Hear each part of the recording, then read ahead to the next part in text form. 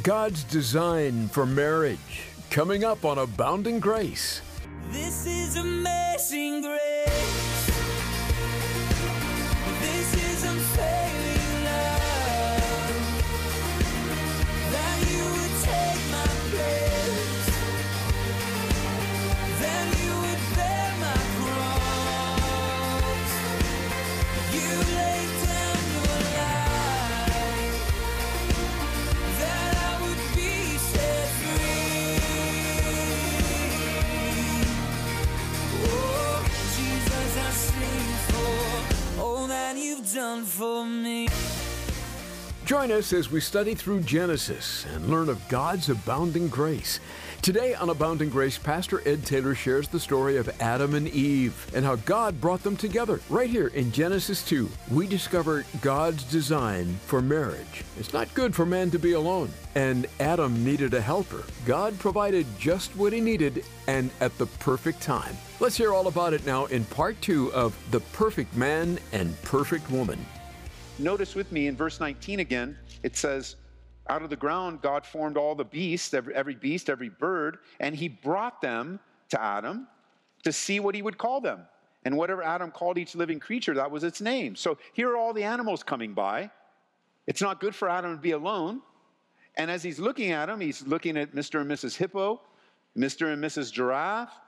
You know, the Mr. and Mrs. Giraffe, you know, they're necking, right? Thank you. Thank you very much. You guys on the radio, thank you very much for that groan. He's saying, look at all these animals. They have mates. They seem not to be alone. And God even knew Adam's need, and God brought that knowledge to Adam's heart and mind. And imagine, again, trying to put ourselves in Adam's place here the best that we can with our holy imagination. But you consider being in Adam's shoes, you're lonely. The animals around you aren't fulfilling to you, even as we see in verse 20, for Adam, there was not found a helper comparable to him. The animals may have brought joy, may have brought fun. He names them and, hyper-intelligent man, of course, but there's a lack of fulfillment. And if we kind of put it into today's language, imagine you're lonely Adam, and God answers your prayer by, you're kind of considering that you're alone. And so the answer to your prayer was that he says, okay, go to the Denver Zoo. And I want you to examine all the animals. Go for it. Find a mate suitable to you. And while you're there, name them. And so you're walking through the zoo and you're scratching your head. You're like, birds? No, I don't. Okay, there you go. Mockingbird and bluebird, but there's nothing that's going to help me. And you go to the reptile section and you're like, I don't want anything to do with that. And the rhinoceros, the giraffes, all the different animals. And at the end, none of them bring fulfillment. And I believe God wasn't trying to frustrate Adam, but to teach him faith.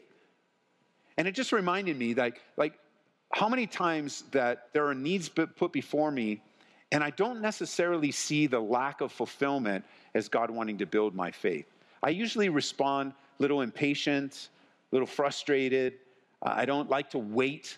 I'm not very good at it, although God has me in places of waiting, but I'm not very good at waiting on the Lord.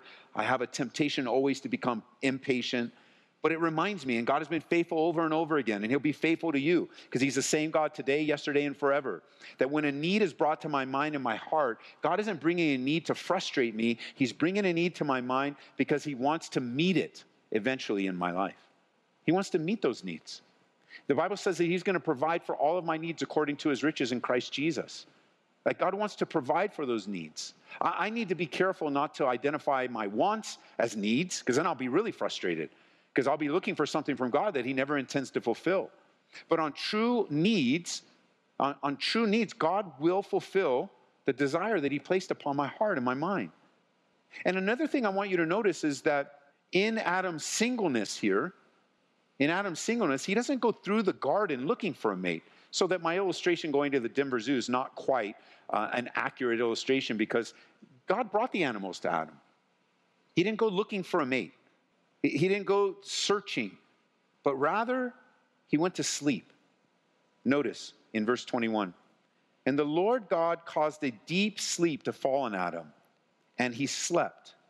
And he took one of his ribs and closed up the flesh in its place. And then the rib which the Lord God had taken from the man, he made into a woman, and he brought her to the man.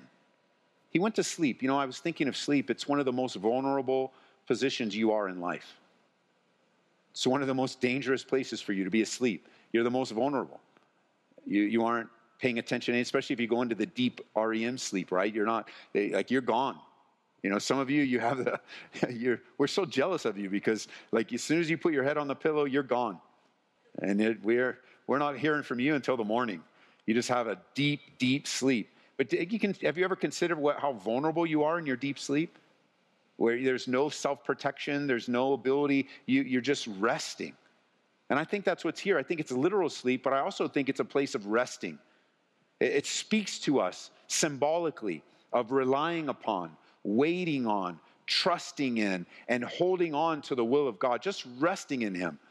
And it was God's answer to Adam to create a helper comparable, to complement him. That's what he says.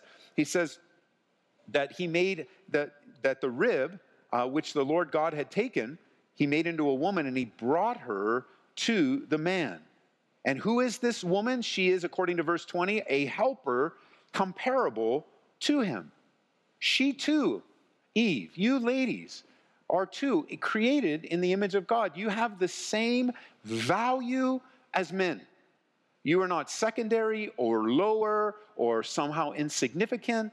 And there's a fancy word, as this comes up in conversations, there's a fancy Bible word. If you want to drop it on someone just to stop the argument, you can. And you can say that men and women are ontologically equal. Ontologically equal.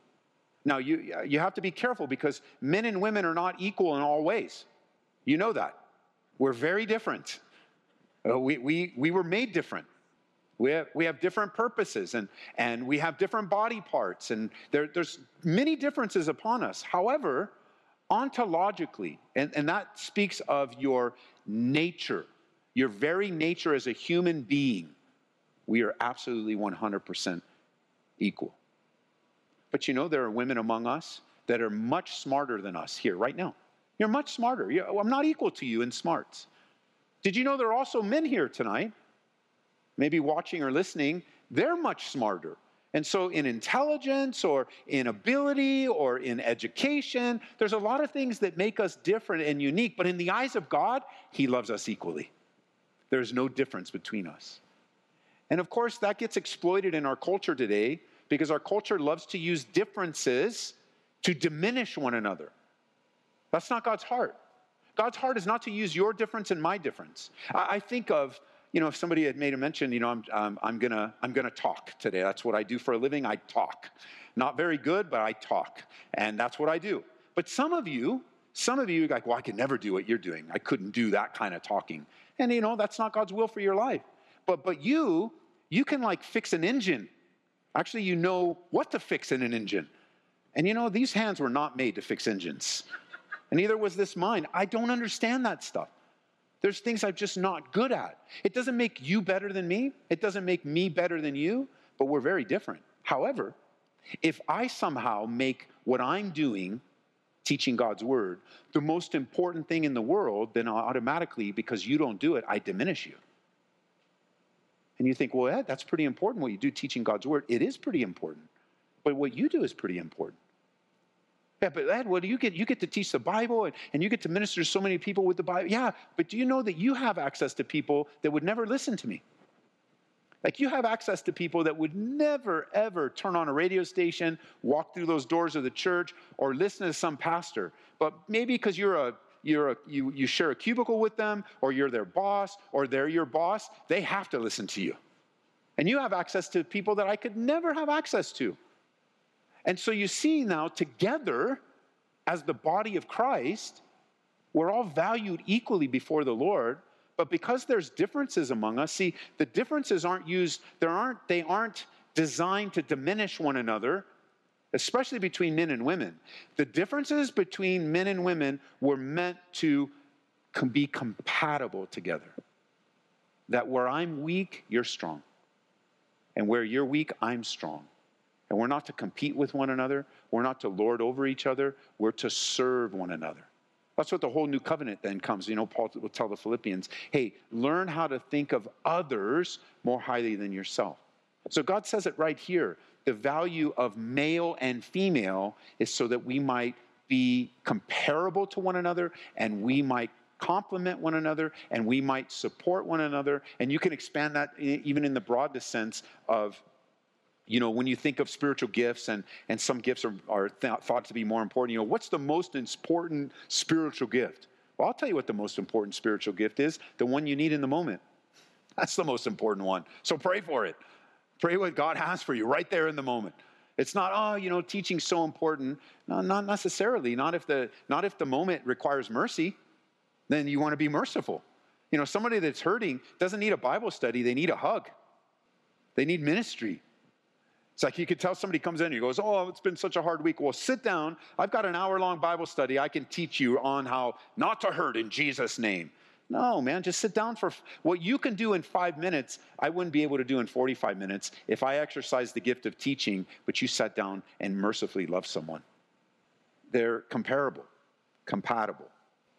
Now, notice in verse 23, Adam says, this is now bone of my bones and flesh of my flesh. She shall be called woman, because she was taken out of man. Therefore a man shall leave his father and mother and be joined to his wife, and they shall become one flesh. And they were both naked. Again, another place of vulnerability. He went from sleeping to nakedness and vulnerability now with his wife. The man and his wife, notice in verse 25, and they were not ashamed. So it's not good to be alone. Needed a helper. Very few people, speaking to those of you that are single, very few people have a gifting or a calling to be single. And it's not good for you to be alone. And even those that do have a calling to be single find that it can be very difficult at times, very challenging. But there was someone that God created in their humanity to come alongside and complement Adam. This is from the beginning. From the very beginning, marriage has been defined as one man, one woman, one lifetime. You go, where do you get that? We just read it. Notice how the words that he uses, they were both naked, the man and his wife. Who is his wife? Eve. And who is Eve? Remember, Adam woke up and go, whoa, man. I gave you a second chance. And so here you have man and woman. And I know it's getting more challenging in our culture today as lines are being blurred and emphases are, you would think the way that the media is today that the whole world is confused, but only people that are separated from God are confused. And they willingly are confused. They choose, as we said earlier, anyone that's in sin chooses to sin. They choose to blur the lines. They choose not to accept God's ideal. They choose to receive the life from God, but not the accountability to God. They'll choose, I love life. Live your best life, You only live once. They're all about life, but they're not about accountability to the creator of life. And before, we have to be careful because we were there. I was there until my mid-20s, my early 20s. That's how I lived my life. I was all into life myself. I was all into defining how life was to be lived. And I was all into having to deal with the consequences of my rebellious life toward God. Things did not turn around for me until I was born again. Period. There is no part Ed and part God. It was all God reaching me in the depth of the pit, delivering me and putting my feet on a solid rock. It's only those that choose not to allow the definitions of God to define them, the limitations of God. It's hard to deal with limitations. You're seeing it lived out right before our eyes. From the beginning, marriage, it's his ideal. Not everyone lives the ideal. Not everyone has a marriage, one life, one man, one woman. Sometimes it's through death. Sometimes it's through divorce and all sorts of things. Not everyone has that. But that's God's ideal. God's ideal isn't diminished because of the failure of man. God's ideal stands on its own. That's his desire. That's his thing. And so I want you to see that Eve was taken from Adam's side. We see that. It was Matthew Henry that said this. On occasion, I'll mention this in a wedding ceremony. But he said, and I quote, "Woman was taken from Adam's side, not from his head to rule over him, not from his feet to be trampled on, but from his side to be equal with him, from under his arm to be protected, from near to his heart to be loved." And it's the picture of Adam and Eve in this first marriage because it points It points to another bride that was formed from another Adam's side. Jesus is the final Adam, the last Adam, the Bible says. And it was on the cross that he hung, where a spear was placed in his side, and a bride being formed at that time, the bride of Christ. And again, you see the parameters of marriage here. I'll just jot them down if you're taking notes, but marriage begins with a separation. Did you know that? Verse 24, marriage begins with a separation. A man shall leave his father and mother and be joined to his wife. Separation, you have to leave. The principle is what? Leaving and cleaving. You have a new relationship, a new primary relationship, where now the in-law relationship is secondary to your marriage. Your marriage is primary. It starts with a separation. Marriage, secondly, is designed to be steadfast. Steadfast. Notice it says in verse 24, it says that he's to be joined to his wife. There's a breaking of the cords, and then they're literally to be stuck together. That's what the word joined means. Joined together. Thirdly, marriage grows in intimacy. As it says here in verse 24, they shall become one flesh. One flesh. In marriage, you grow intimately, spiritually, emotionally, and it can be very challenging to share even the most deepest, intimate parts of your life and heart. So you grow in that together. And this as well, as they become one flesh, speaks of the sexual intimacy that is designed for marriage alone. It's to be enjoyed within marriage. And then finally in verse 25, marriage also includes an abiding transparency. They were both naked, the man and his wife, and they weren't ashamed. They didn't make fun of one another. They didn't shame one another. There was some of the most sweet intimacy and vulnerability that's built upon trust, that's built over time within marriage. So listen, church, no matter the way of the culture, from the beginning, it's been God's design. And you may just need to reaffirm that choice to follow God. It's been God's design. Marriage is defined right here in the beginning. And later on in the teachings of Jesus, a lot of times when it comes to homosexuality, the LGBTQ community, and all of the things surrounding that, you'll hear all kinds of arguments that sound strong at the beginning, but they're not really that strong. And one of them is, well, Jesus never condemned homosexuality, so therefore it's perfectly okay. Well, I would have to say that Jesus never did come out very directly and condemn homosexuality in the ministry that's been reserved for us in the scriptures. I agree with that. There's no passage of scripture in the red letters that Jesus would then say in such a negative tone as it's being presented, condemning homosexuality. He doesn't. You know what he does instead? He values and honors marriage. He defines it. He values it. He adds it. Why? Jesus didn't come to condemn, the Bible says. The question's asked wrong. Why would you expect Jesus to take such a hard stance against such behavior? Why would you look for that, knowing the sensitivity of that particular sin and how sexual sin is? And even when they came to him testing him about divorce, he took them on a path of self-discovery, going, you know what? It's not God's will for that. That's not how God intended. That's not the Father's will.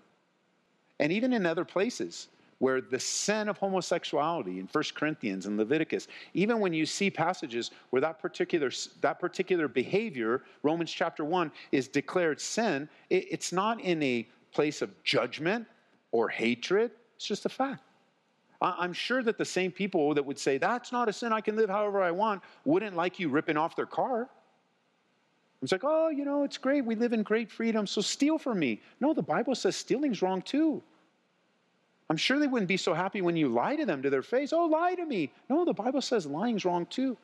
Oh, and by the way, those that might emphasize this particular sin of the LGBTQ community and just make it the big deal in your life, you have to understand that sin is sin. And that sin is laid before some very common sins, even in the church. Look it up. Study it for yourself. Sexual sin is sexual sin. Adultery is just as much a sin as fornication. Sin when you're married, you have sin with someone else, you have sex with someone outside of your marriage, adultery.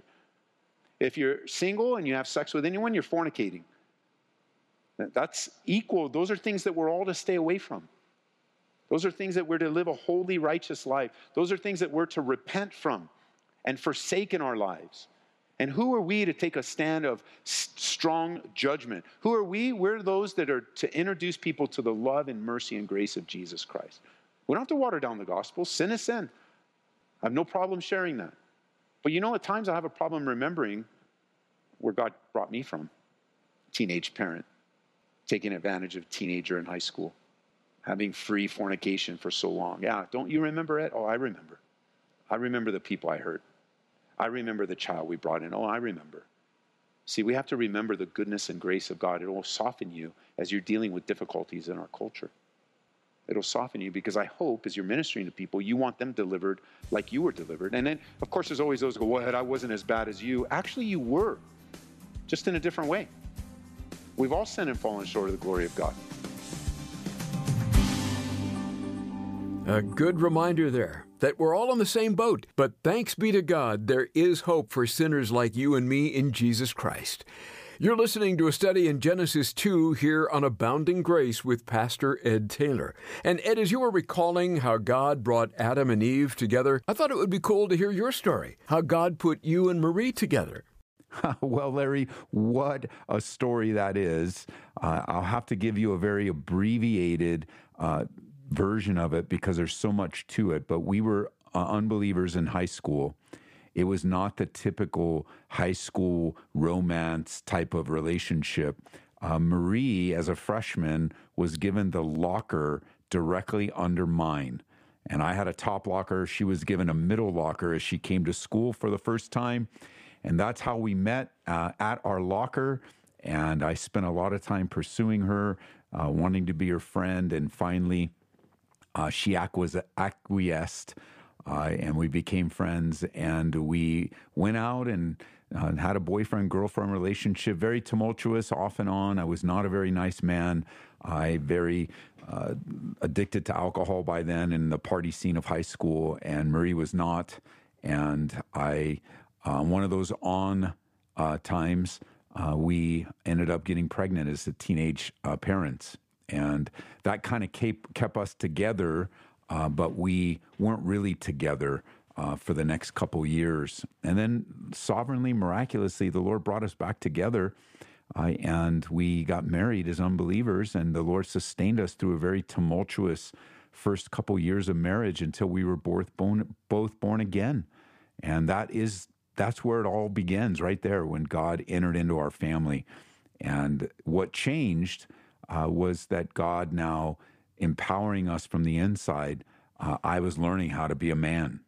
I didn't know how to be a man, and I was learning how to be a son and how to be a dad, how to be a husband. Every role in life I failed at. I was a miserable failure in every role that I was given. And I had some outward signs of success, but not many. And God was just so gracious to us. So we met in high school. I love her so much. Married 34 years by the grace of God. We've been serving Jesus for 30 years of that or so. And I've been pastoring and serving in pastoral ministry alongside of Marie now for 25 plus 3.5 in California, so almost 29 years. And it's just great. I love her so much. She is a wonderful woman, and we have been given a wonderful life. So thanks for asking. Thanks for sharing that.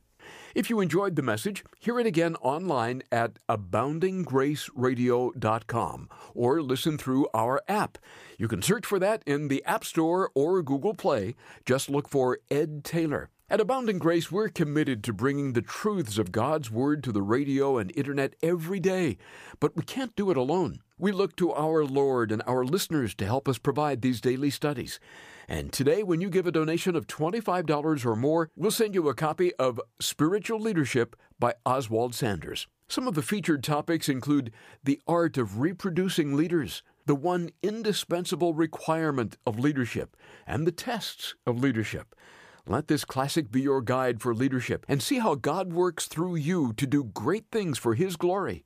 Request a copy right now by calling us at 877-30-GRACE. That's 877-30-GRACE. You can also order it online at calvaryco.org. aboundingrace.store. And then join us next time when we'll have another great study in the Word from Pastor Ed Taylor here on Abounding Grace. This is amazing grace. This is unfailing love. That you would take my place. Then you would bear my cross. You laid down your life.